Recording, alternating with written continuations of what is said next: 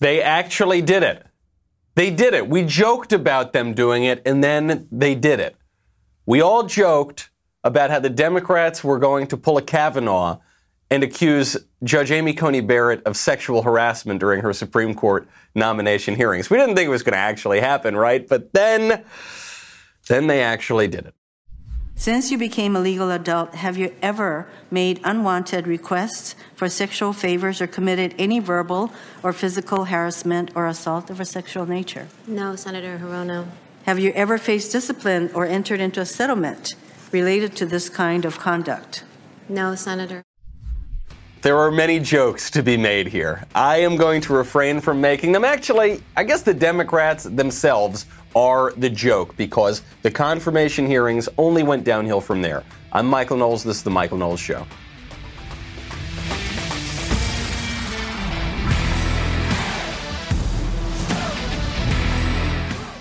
Welcome back to the show. My favorite comment from yesterday from Weston, who says the worst thing about Klobuchar is her voice.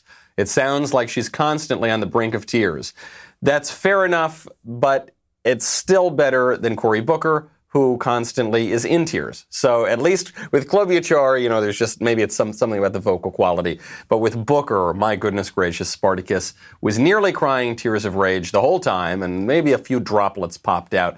We will get to him as well. It was a very bad day for Democrats. It did not look good at all.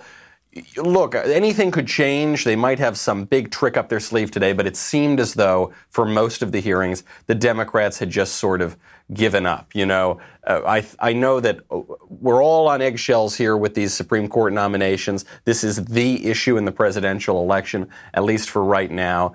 And we thought that Judge Barrett was going to have a close shave in there, but she did not. If you do want a close shave, however, I would recommend you check out Harry Razors. Harry's Razors is the best I've ever used, okay? I just started using Harry's, I'm going to say about a month ago, maybe a month and a half ago, and I've tried a bunch of razor brands.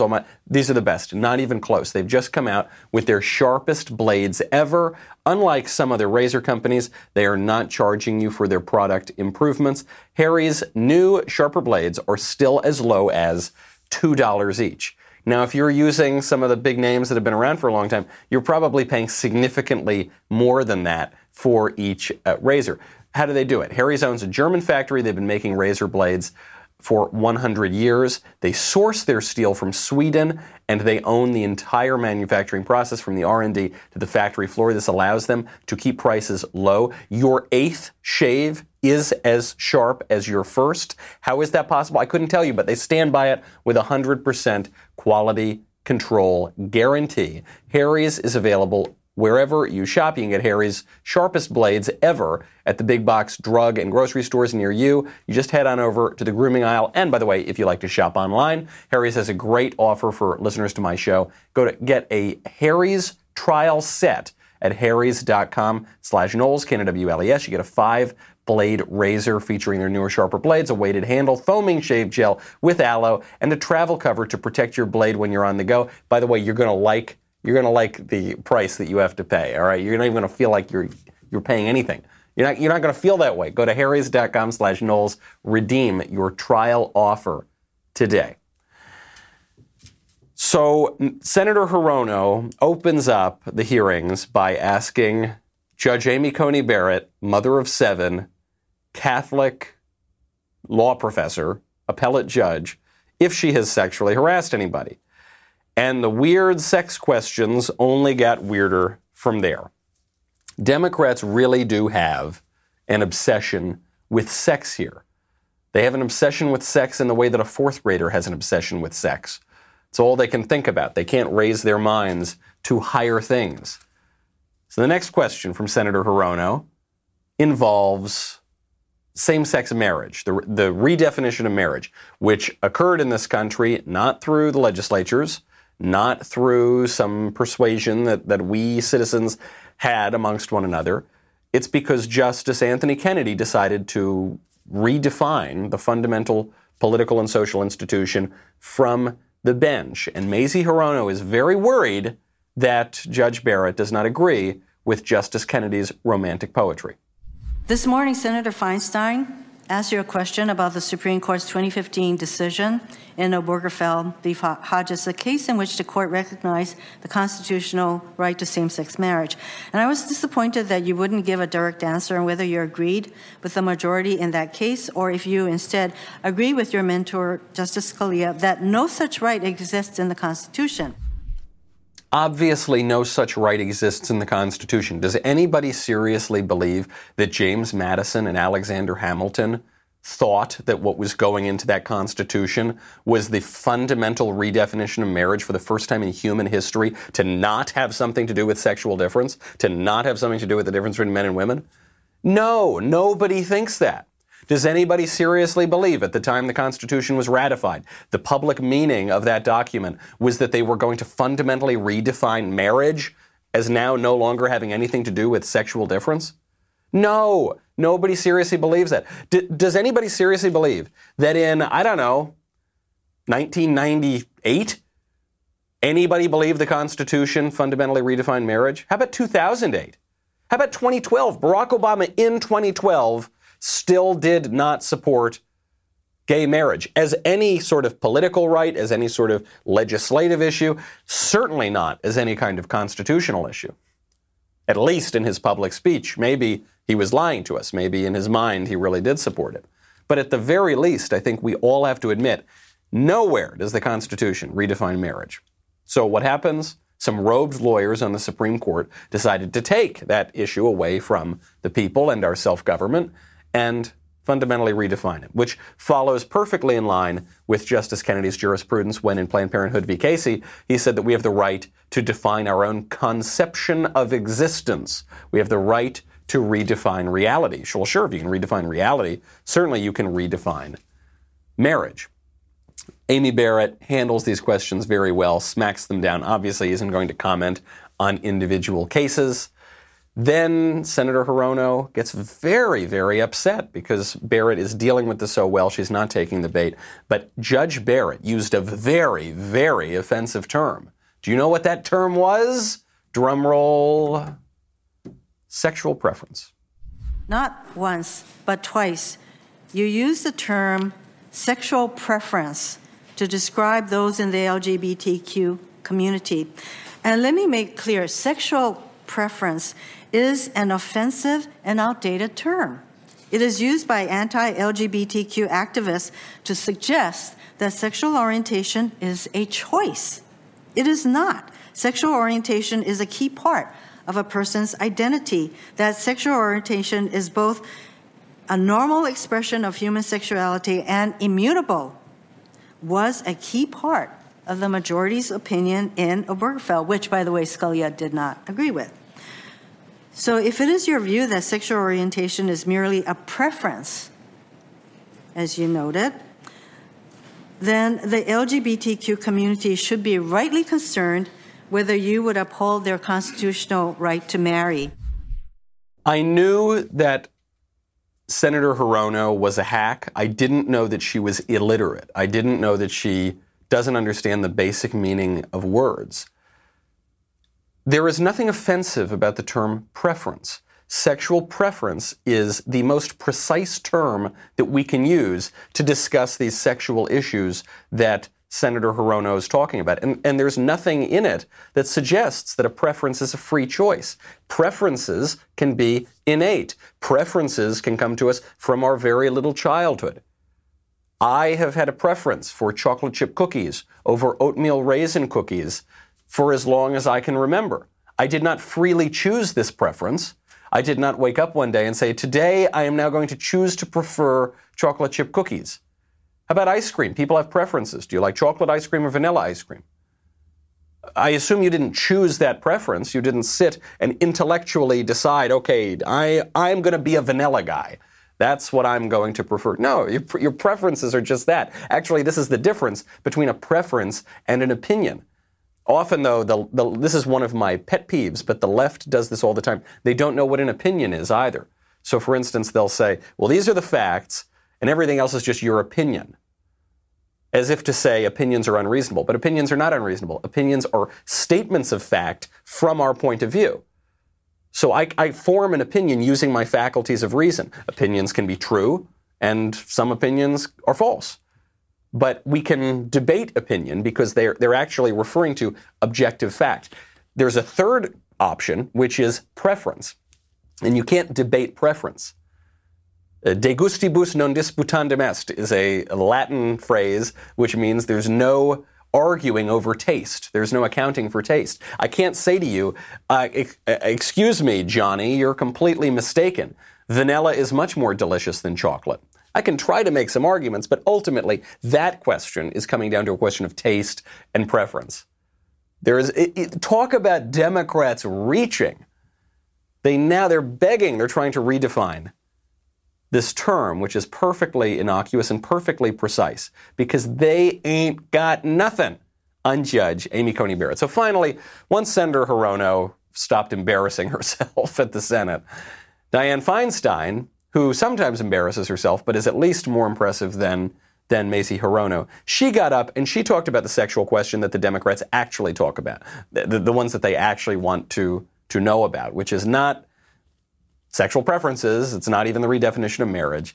It is whether or not we're all going to continue to pretend that the Constitution protects the right to kill a baby. Dianne Feinstein goes directly after Roe. Do you agree with Justice Scalia's view that Roe was wrongly decided? So, Senator, I do want to be forthright and answer every question so far as I can. I think on that question, I'm going to invoke Justice Kagan's description, which I think is perfectly put. When she was in her confirmation hearing, she said that she was not going to grade precedent or give it a thumbs up or a thumbs down. And I think in an area where precedent continues to be pressed and litigated, as is true of Casey, it would be particularly, it would actually be wrong and a violation of the canons for me to do that as a sitting judge. So if I express a view on a precedent one way or another, whether I say I love it or I hate it, it signals to litigants that I might tilt one way or another in a pending case. So on something that is really a major cause with major effect on over half of the population of this country, who are women, after all, it's distressing not to get a straight answer. So let me try again. Let me try again, since I have no idea what you just said, Judge Barrett. And if you could please tone down the vocabulary here to, I don't know, maybe a second or third grade level, maybe I could understand it. You almost feel bad for Senator Feinstein listening to that exchange. Because what Amy Barrett does is she doesn't just say, it's my right not to say how I would rule on cases, which is fair enough. She doesn't owe Dianne Feinstein an answer on any case. But she actually goes further and she says, because these cases are hotly contested, I can't tell you which way I'm leaning on this, because if I were to do that, then that would signal to the litigants some of my preferences, and that would actually change the course of justice. So she's making a really positive case for why she can't answer these questions. The smarter senators decided just to move on. And unfortunately, they had nothing to move on to. So you had these wacky scenes. Probably the wackiest scene yesterday was Democratic Senator Sheldon Whitehouse, who, with a name like Whitehouse, I've always wondered why this guy wasn't going to run for president. Why wouldn't you run for president? He's been in the Senate for a long time. His last name is Whitehouse. You're ready to go, right? But then he opened his mouth yesterday during these hearings, and I realized why probably not the most viable presidential candidate. He went on and just tried out some convoluted conspiracy theories involving dark money. What is the scheme here? Let me start with this one. In all cases, there's big anonymous money behind various lanes of activity. One lane of activity is through the conduit of the Federalist Society. Was managed by a guy named Leonard Leo, and it's taken over the selection of judicial nominees. How do we know that to be the case? Because Trump has said so over and over again. His White House counsel said so. So we have an anonymously funded group controlling judicial selection run by this guy, Leonard Leo. Then in another lane, we have, again, anonymous funders running through something called the Judicial Crisis Network, which is run by Carrie Severino, and it's doing PR and campaign ads for Republican judicial nominees. So by the end of this presentation, he's basically just Charlie Day at the conspiracy board. Like, yeah, and then this connects to that, and this connects to that, and where's Pepe Sylvia? There's no point that he ever gets to. There's no point. Okay, so there are conservative donors who fund organizations, and the organizations influence some of the judicial conservative movement. Okay. You know, the left has that too. I mean, the left here. Hey, here's one. Molly Hemingway posted this yesterday. This is from the Americans for Public Trust. Here's Sheldon Whitehouse's dark money. Okay, so where's the dark money? You've got Sheldon Whitehouse over here, and then you've got Arabella Advisors. You got some money coming out of there. Then you got a guy named Eric Kessler. Then you got the Center for American Progress, and you got the Democracy Alliance. You got George Soros here. He's funding that. You got Tom Steyer. He's funding that. Then all the money flows there. Okay, is that so?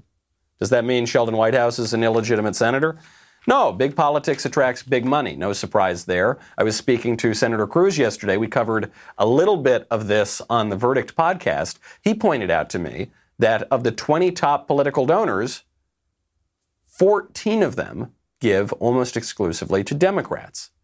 Another 3 of them give to both sides, and then only 3 give mostly to Republicans. So if the Democrats really want to open this dark money door, fine by me. The vast majority of the dark money is going to Democrats. But the point here from Sheldon Whitehouse is not to expose anything about money. Nothing he said implies anything illegal whatsoever. It's to delegitimize the court. It's to delegitimize this nominee so that they can try to stack it later. It's a cynical tactic, but overall probably the best card they had to play. And when they ran out of that, we could rely on Cory Spartacus Booker to cry tears of rage, not about Judge Barrett, but about President Trump. He didn't even try, really, to go after Judge Barrett. What you saw, I would say, as a general rule here, is that these guys were just not prepared. Now, you will want to be prepared, and there's no better time than to do it right now with ReadyWise. You should be prepared with long-term nutritional food options. ReadyWise has options such as emergency meals, freeze-dried fruits and vegetables for convenient on-the-go nutrition, new adventure meals for hiking, camping, and other outdoor activities. ReadyWise uses the finest ingredients and latest food prep technology to ensure optimal taste and freshness. Every single recipe is crafted by a team of chefs to provide a nutritional meal during critical times. Each meal is a combination of both dehydrated and freeze-dried ingredients. Meals are packed into durable, long-lasting pouches designed to keep food fresh for up to 25 years. You know, people get ReadyWise foods to be prepared in case of an emergency. That's the point. But I will tell you, the taste is great. We got some here at the office, and one of my producers, I said, what happened to all the ReadyWise? Where's it go? And he was eating it for lunch every day because they actually taste very, very good. And you get the added benefit then of them having a shelf life of 25 years. So you will be prepared in these uncertain times. This week, my listeners get free shipping at ReadyWise.com when entering Knowles, KNWLES, at checkout or by calling 855-453-2945. There is a 90-day, no questions asked return policy. No risk taking the initiative to get yourself and your family prepared. That is ReadyWise.com, promo code Knowles, to get free shipping. Cory Booker, Spartacus, was not prepared with any dirt on Judge Barrett, so he went straight at Trump. Specifically, he asked Judge Barrett about President Trump's refusal to say that he would peacefully transfer power if he loses the election. I appreciate what you've said about respecting our founding fathers, about the originalism. It's remarkable that we're at a place right now that this is becoming a question and a topic, but I'm asking you, in light of our founding fathers, in light of our traditions, in light that everyone who serves in that office has sworn an oath where they, quote, swear to preserve and protect and defend the Constitution of the United States, I'm just asking you, should a president commit themselves, like our founding fathers, I think, have a clear intention, like the grace that George Washington showed, to the peaceful transfer of power? Is that something that presidents should be able to do? Do you think that the president has the power to pardon himself for any past or future crimes he may have committed against the United States of America? Well, Senator Booker, that would be a legal question. That would be a constitutional question. And so in keeping with my obligation not to give hints, previews, or forecasts of how I would resolve the case, that's not one that I can answer. Well, I think I agree with you that it is an issue right now, something I never thought would be an issue before, but it is an issue. Yeah, I agree with you, Judge Barrett. Yeah, isn't Trump terrible? Because he won't say that he'll peacefully transfer power. You know Trump, the guy who won in 2016, and then we refused to give up power. And, then he was president, and we, the left, tried to overthrow his presidency, and we're continuing to do that. You know that guy? Why won't he? The guy running against Democrats, our party, which just said that Joe Biden should not concede under any circumstances. That was Hillary Clinton, the previous Democrat presidential nominee. You know that guy? Yeah, can you believe he won't transfer power? That's a stupid question. Trump should never answer that question. The minute you accept the premise of that question, you've already lost the idea that you might not peacefully transfer power to the left, which has spent the last 9 months burning the country to the ground. So once he moves past that stupid hack talking point, then he moves to another stupid hack talking point and asks Judge Barrett to condemn white supremacy. I'm going to ask you some questions that if you had told me 5 years ago that would be questions asked at a Supreme Court nomination hearing, I would have thought they wouldn't be possible. But unfortunately, I think they're necessary to ask you. And I hope that you'll give me direct answers. The first one, you've already spoken towards issues of racism and how you deplore it. But I want to just ask you very simply, and I imagine you'll give me a very short, resolute answer. But you condemn white supremacy, correct? Yes.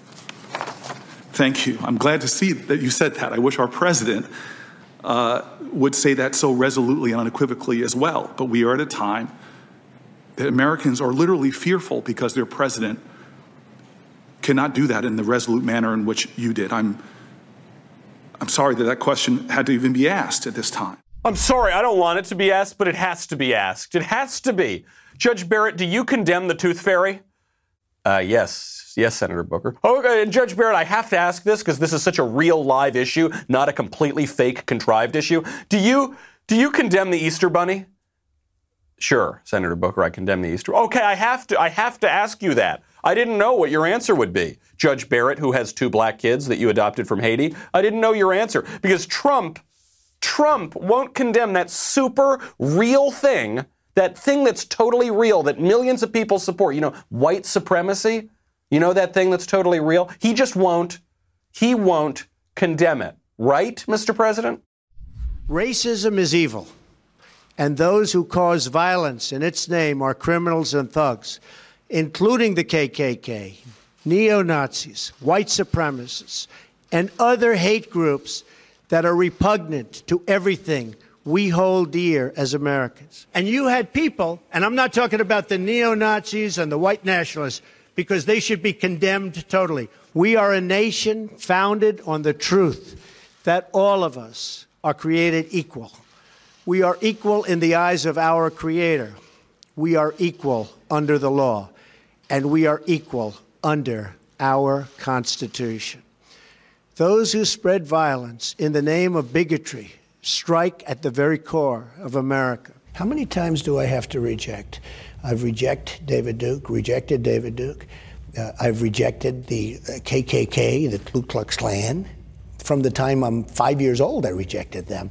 Now, I have been asked this question so many times. I have rejected it so many times. I just wish he would give an answer. I just wish he could just tell us, what do you think about white supremacy? In this white supremacist country, that real thing? What do you... So that's all they've got. They just make up a bunch of nonsense, and then Barrett absolutely, of course, smacked it down. She smacked it down, by the way, without notes. This was maybe the highlight of her performance at yesterday's hearing. She did it without notes. You are going to want to take notes, however, at this wonderful conference that is coming up 1 week from today, where the Daily Wire God King, Jeremy Boring, will be presenting alongside a team of world-renowned business experts at Expert Ownership Live, 2-day virtual conference about leading through crisis. The conference features a lineup of speakers like leadership author John Maxwell, the founders of Duck Commander and Otterbox, the Benham brothers, many others who can relate to what entrepreneurs and leaders are going through right now. They will share stories about their own businesses and startup journeys, the tough times that necessarily come with any company, even here at Daily Wire, even actually when the business was doing well in a certain sense. There are these huge issues that can come up that have threatened a lot of businesses, including our own. This conference is one of those investments that your business will be thanking you for in the long run. So visit expertownershiplive.com/Knowles, K-N-W-L-E-S. Register for $197. Buy a second ticket for a friend for 50% off. And come on, look, you'll get to see Jeremy, which actually may be, I don't know if that's a selling point or if that's, but look, he's got a lot of wisdom. expertownershiplive.com/Knowles. Buy one ticket for $197. Get another one for 50% off. expertownershiplive.com/Knowles. Judge Barrett knocks it all down and does it without any notes. A wonderful moment that was teed up by Texas Senator John Cornyn. You know, most of us have multiple notebooks and notes and books and things like that in front of us. Can you hold up what you've been referring to in answering our questions? Is there anything on it? That letterhead that says United States Senate. That's impressive. Holds up a page from my own book, Reasons to Vote for Democrats, A Comprehensive Guide. I think that's what that blank page was. Speaking of which, by the way, this is just a little personal side note. I am selling so many copies of this blank book, Reasons to Vote for Democrats, A Comprehensive Guide, which President Trump called a great book for your reading enjoyment. I am selling so many copies right now that I mention it not just to tell you how happy I am and to thank you for buying the copies, but also to tell you I consider this like a secret poll of the election. The fact that all these people are buying this joke on Democrats, it reminds me of some of these other kind of more hidden poll numbers, right? Everyone says, oh, we all hate Trump, and yet 56% of Americans, according to Gallup, say they're better off than they were 4 years ago. All these little numbers, especially in swing states, seem to be very, very nice for the president. But in any case, Judge Barrett, wherever she got her blank sheet of paper, she held it up. You have senators here, the Democratic senators, who could not even ask a question without notes. Their heads were buried in their paper. Cory Booker was reading from the paper, and he still messed up his delivery. You have a Democratic presidential nominee who can't remember his own name. And we'll get to some of his stumbles on the campaign trail in just a second. Can't remember much of anything. And then you have our judicial nominee, Judge Barrett, who goes 12 hours yesterday without any notes. The left, the Democrats, they don't have a chance against that. And so things are looking very good. You don't want to count your chickens before they hatch. But right now, it's looking very good for Judge Barrett. We'll get more hearings today. We do have a lot to get to, though, because actually I felt the best Democratic arguments, or at least the most plausible, they weren't that plausible, came from one of their presidential candidates who dropped out, who's not even in the Senate, but he should be because he's much more impressive than all those other guys. We will get to him in 1 second. If you haven't already heard, though, Daily Wire's Old Glory Daily Wire baseball bat is back. This is our limited edition, handcrafted, custom-painted baseball bat, emblazoned with the DW logo. Since we relaunched this on Monday, they are almost all sold out again. The first time we did it, it sold out in 48 hours, and it was only available to all access in that case. Today is the last day they will be available. I don't even know if they're still available right now, but you can try to get yours, okay? Try to get your number in. Text the keyword baseball, BASEBALL, to 83400. That's 83,400. 83400 to purchase your bat today. We'll be right back with a lot more.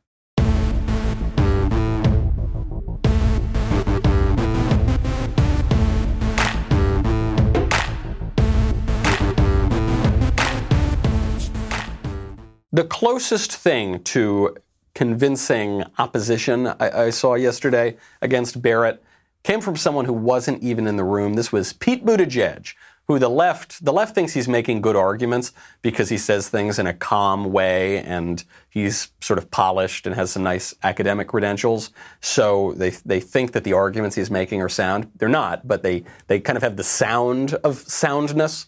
And so they're calling him Slayer Pete on Twitter. It's kind of lame. It's not going to stick. So Mayor Pete, Alfred E. Newman, that was the nickname that Trump gave him, he goes on MSNBC and makes an argument against not just Barrett, but against her judicial philosophy of originalism. This is what nominees do. They write the most seemingly unobjectionable, dry stuff. But really what I see in there is a pathway to judicial activism cloaked in judicial humility. At the end of the day, rights in this country have been expanded because courts have understood what the true meaning of the letter of the law and the spirit of the Constitution is. And that is not about time traveling yourself back to the 18th century and subjecting yourself to the same prejudices and limitations as the people who write these words. The Constitution is a living document because the English language is a living language. And you need to have some readiness to understand that in order to serve on the court in a way that's actually going to make life better. So nothing he just said is true, and everything is extraordinarily radical, but because he's saying it in a calm way, it seems almost plausible. He contradicts himself immediately, right? He says, look, what I see here, Judge Barrett is talking about how she just wants to read the text by what the words actually mean and what they were understood to mean at ratification. That's judicial activism, okay? Because for decades now, the court has been expanding rights based on how they know the truth and the spirit of the Constitution. So some judge writing in 2015 knows better than what the Constitution says than the people who wrote the Constitution and the people who were alive at the time of ratification who wrote about the Constitution. Well, that's madness. How on earth could you make that argument? Well, he says because it's a living, breathing document. Now, it just is a simple matter. It is not living. It's dead. It's on dead paper. It's on dead trees with dead ink. And it's not breathing. It's paper, and paper doesn't breathe. So it's not a living, breathing document. He says, but the meaning of it changes as the English language changes. So, for instance, let's say that there's a law against murder. You cannot commit murder. And then the word murder, because language changes over time, comes to mean not killing somebody intentionally, but eating chocolate ice cream. That's just the new, I don't know, it's kind of a weird way language evolved, but now for some reason murder means eating chocolate ice cream. Does that mean that it is illegal for me to eat chocolate ice cream? Of course not. Could you imagine the chaos that our laws would be subjected to, that our entire system of government would be subjected to, if we had to interpret statutes by what words mean at any given time? By the way, who's supposed to define how the words mean as they are changing? The reason we have linguistic prescription, namely saying you should use words as they are defined, is because if you have linguistic description, meaning you should use words as whatever the way kind of people are using them now, people use words differently now. The very nature of language changing means that at the moment, right now, as the meaning is somewhat unclear, we can't arrive at a specific meaning, which is Buttigieg's point, because what he really wants to do is just empower judges to impose their will on the language.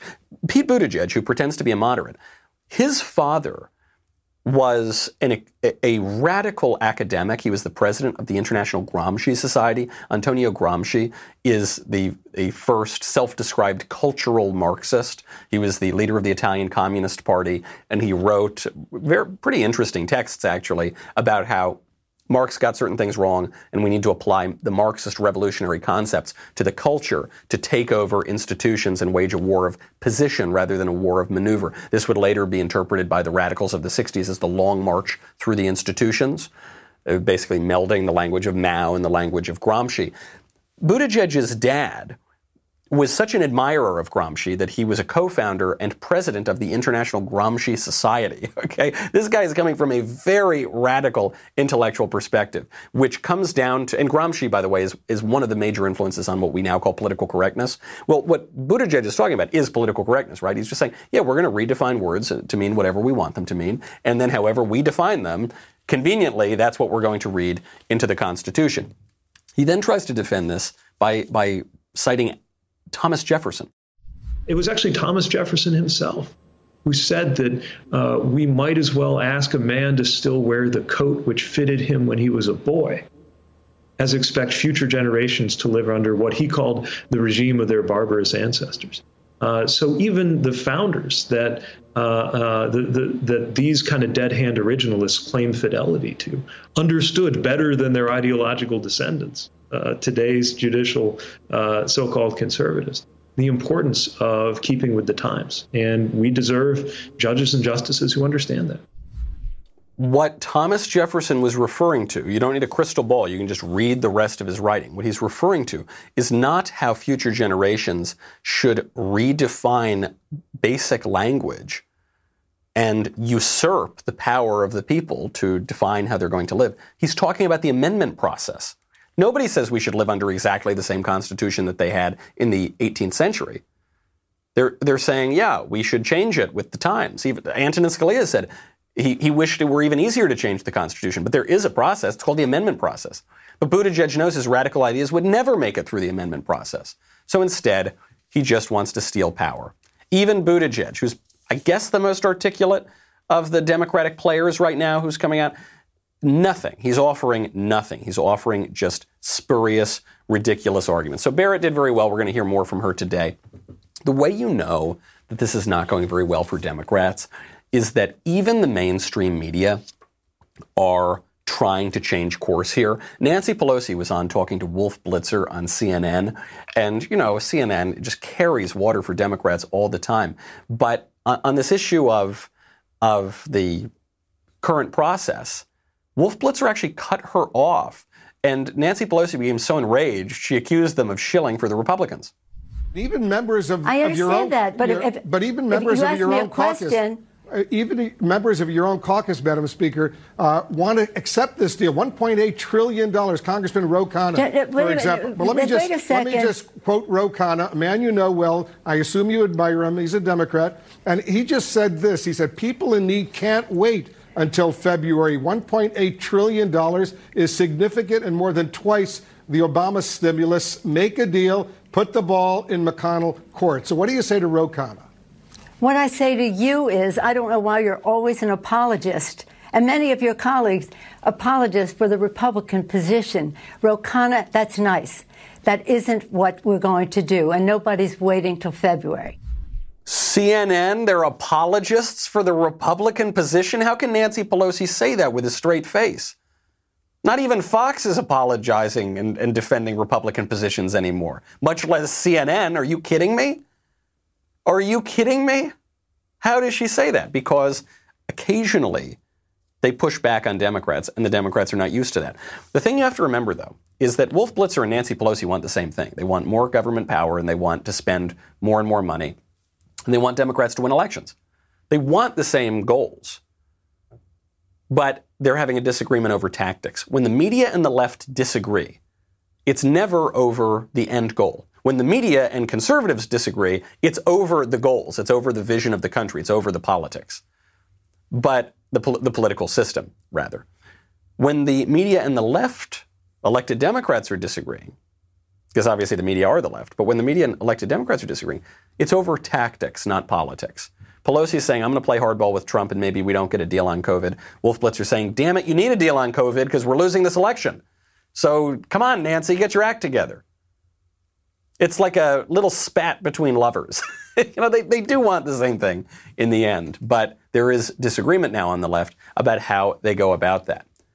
They've got no answer. Joe Biden was asked about that Gallup poll I referred to earlier, how 56% of Americans say they're better off today than they were 4 years ago. He was asked about what he would say to people who feel that way. Not only did he not have an answer, it wasn't just that. He had the worst answer possible. Gallup reported last week 56% of Americans said that they were better off today than they were 4 years ago, would have been under the Obama-Biden administration. So why should people who feel that they are better off today under the Trump administration vote for you? Well, if they think that, they probably shouldn't. I'm Donald Trump, and I approve this message. I don't think that's an actual Trump campaign ad. I think someone just clipped that together on the internet, but it could be. I think Trump should run that ad. What do you say to people who say they're better off under Trump? Even with a pandemic, even with an economic collapse, they're better off under Trump than they were under you. Because, well, I got nothing to say to them. I guess they shouldn't vote for me. Wrong answer. I mean, it's the correct answer. It's the true answer, but politically, it's incorrect. Politically, it's not advantageous. Compare that guy to President Trump, who is now, he's feeling better than ever. He goes to a rally in Pennsylvania. He says he's feeling so good, he's feeling so safe from the virus, he wants to kiss everybody. And I could have stayed in the basement of the White House or maybe the top floor of the White House. I could have done that, but I'm the president of the United States. I can't do that. I got to get out, and I have to meet people, and I have to see people, and I know it's risky to do that. But you have to do what you have to do. You know, I'm the president. I can't sit in the basement and say, let's wait this thing out. I'm not going to do that. And now I'm immune, they tell me. I'm immune. I could come down and start kissing everybody. I'll kiss every guy, man and woman, man and woman. Look at that guy, how handsome he is. I'll kiss him. Not with a lot of enjoyment, but that's okay. I'll kiss them all the men and the women, even the men. It won't be my favorite. You got to remember, and we always forget it about this guy because he's pretty smooth about it. This is a showman. This guy is a comedian. I mean, he is a top-tier comedian. He's a top-tier Hollywood guy and has been for 30 years. And I'm glad he's going out there and doing rallies. He should be doing a whole lot more rallies. That is where he is thriving. Democrats are trying to cook the debates. That's the right thing. Compare that guy on his feet. There was a video going around of Trump dancing the YMCA on one of these platforms, one of these rally stages. There's no need to be unhappy. He's feeling good. He's feeling healthy. Compare that to Joe, who hasn't even had the coronavirus. He can't remember anything. You may remember I got in trouble when we were running against the senator who was a Mormon, the governor, okay? And I took him on. No, he is a senator. He was a governor. I like that Joe Biden starts this out. You may remember... No, you may remember. I hope you remember, because I don't remember. What were we talking about? Where am I? It's Joe Biden. That's Joe Biden without coronavirus. Donald Trump with coronavirus, much more vigorous than Joe Biden without coronavirus. Speaking, by the way, of Senator Romney, I mean, Biden has you've seen these. He's had so many of these moments. He just recently, again, said that he's a proud Democrat running for the Senate. You know, he doesn't even remember what office he's running for. Very, very sad. And in the midst of this, speaking of Mitt Romney, you have the answer to the question that nobody was asking. Romney says, here are my thoughts on the political situation. It's one of these stupid, awful infographics. He goes, I've stayed quiet with the approach of the election, but I'm troubled by our politics, as it has moved away from spirited debate to a vile, vituperative, hate-filled morass that is unbecoming of any free nation, let alone the birthplace of modern democracy. The president calls the Democratic vice presidential candidate a monster. He repeatedly labels the Speaker of the House crazy. He calls for the Justice Department to put the prior president in jail. He attacks the blah, blah, blah, blah, blah. Then he says, does he ever get to the Democrats here? He does. Oh, yes. He says, Pelosi tears up the president's State of the Union speech on national television. Keith Olbermann calls the president a terrorist. Media on the left and right amplify it all. And you know, it's so awful. He gives the Democrats another best. He says, Democrats launch blistering attacks of their own, though their presidential nominee refuses to stoop as low as others. For Biden, he's a good guy. Vote for Biden is what he's really saying. These attacks are terrible. They're dangerous. It's time to lower the heat. Oh, this guy is insufferable, Mitt Romney. He thinks that whining makes him virtuous. He thinks that sanctimony makes him virtuous. He thinks that self-righteousness makes him righteous. It doesn't. This is pure cowardice. That's what we've got from Romney. You know, I voted for the guy in the general in 2012, but in my defense, I worked for two of his primary opponents. I always knew Romney was like this, and he's proving it right. This is pure cowardice. Because what Romney's saying is, I'm a Republican, but not one of those Republicans. What Romney's saying is, I hate the political reality. Fine, I think a lot of us hate the political reality. Or at least we would prefer a different political reality. Yeah, I think all of us would. And he says, and I'm so much better than our politics. I'm so much better than this. I don't want to have to do this. I don't want to have to vote for Trump. He's mean.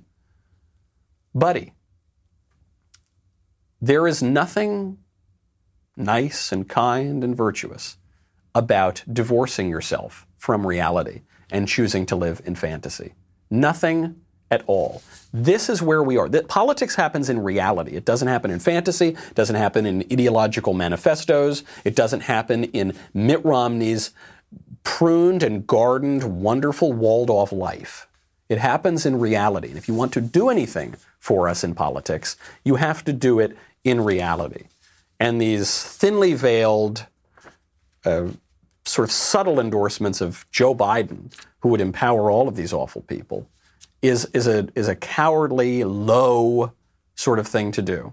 And even if he would deny that, even if he says, no, I'm not subtly endorsing Biden, which I think he is, but even if he weren't, to throw up your hands and say, oh, it's all awful, we've both got problems. We don't. This is something that has been pushed by the left. The left has degraded our language. The left has degraded our politics. The left has degraded our Supreme Court nomination process. The left has degraded our presidential elections by refusing to accept the results. In 2000, in 2016, in 2017, in 2018, when they tried to launch a coup d'etat, not successfully, thankfully. They have done this.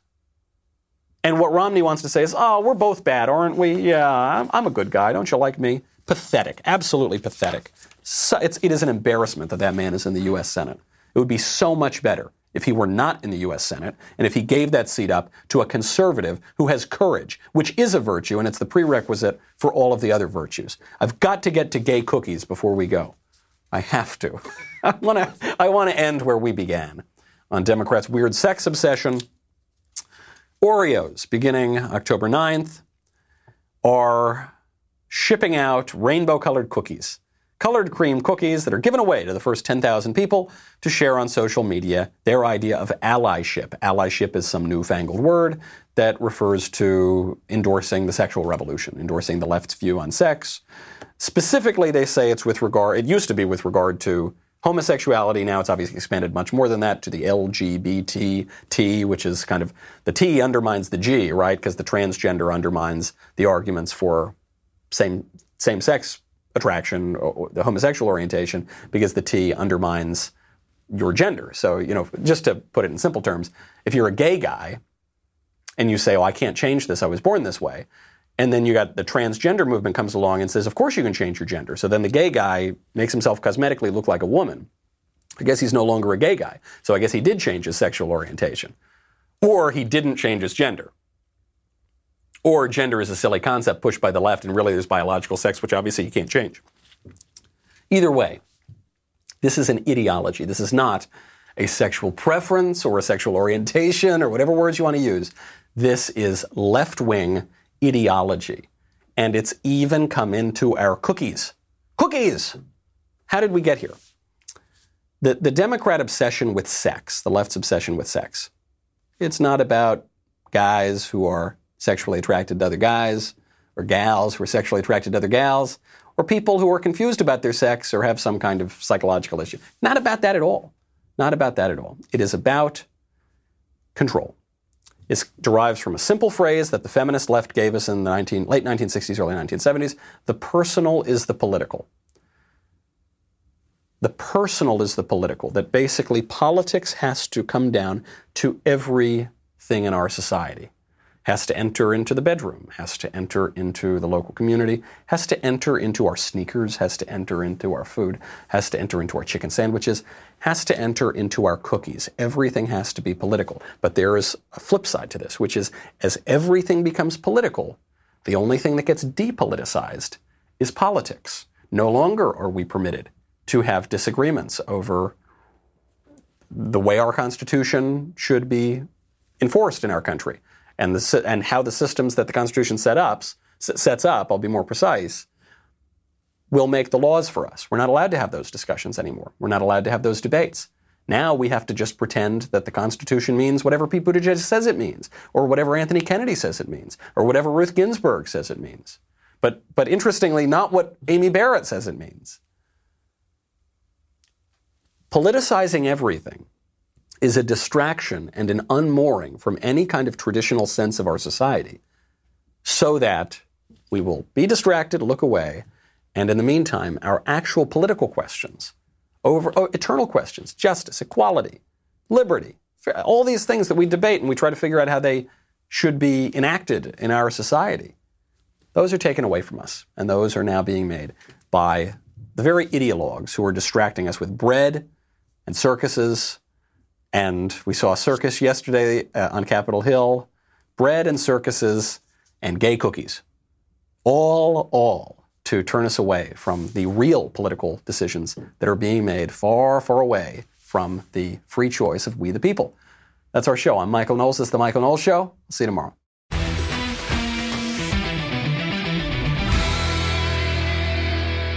If you enjoyed this episode, and frankly, even if you didn't, don't forget to subscribe. And if you want to help spread the word, please give us a 5-star review and tell your friends to subscribe. We're available on Apple Podcasts, Spotify, and wherever else you listen to podcasts.